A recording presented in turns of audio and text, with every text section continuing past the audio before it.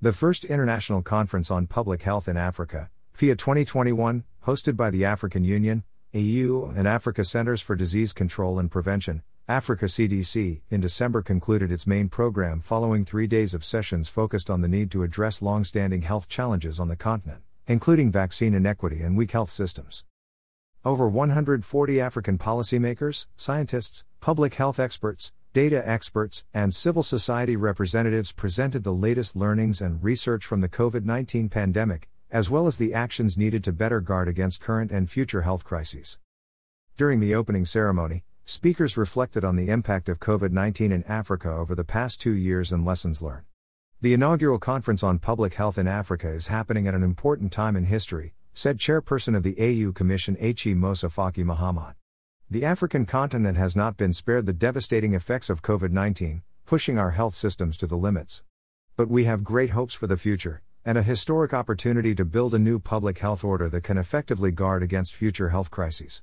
This conference is the first step in making this a reality. The AU's new public health order calls for continental collaboration to bolster African manufacturing capacity for vaccines, diagnostics and therapeutics, strengthen public health institutions for people-centered care, expand the public health workforce, establish respectful, action-oriented partnerships, and engage with the private sector. These pillars are part of the continent's approach to meeting the aspirations of the Agenda 2063, the Africa we want. Photo credit, United Nations. There is a need for renewed commitments by governments and national parliaments to increase domestic financing for health in Africa.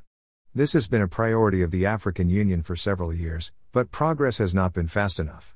We cannot continue to rely on external funding for something so important to our future, said H.E. Paul Kagame, President of Rwanda and AU champion for domestic health financing. We need to invest much more in national health systems.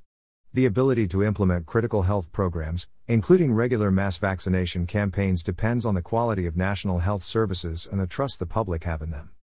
Maybe the Ebola outbreak of 2014 to 2016 was a call to action that something bigger was to come. And maybe COVID-19 is the signal that something even bigger will come. So we must be prepared and take our health security destiny into our own hands, said Dr. John Nkengasong, Director of the Africa CDC. It means we have to fight the next pandemic in a way that is unparalleled to the way we are fighting this pandemic, and I am very convinced that we will do that given the mobilization, commitment and investments that are currently going on.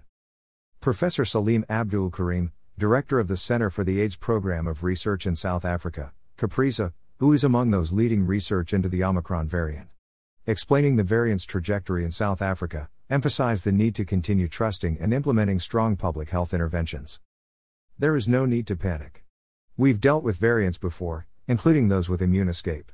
Closing borders has almost no benefit. Public health systems work, public interventions like masks and social distancing work. Let's use them, said Professor Karim.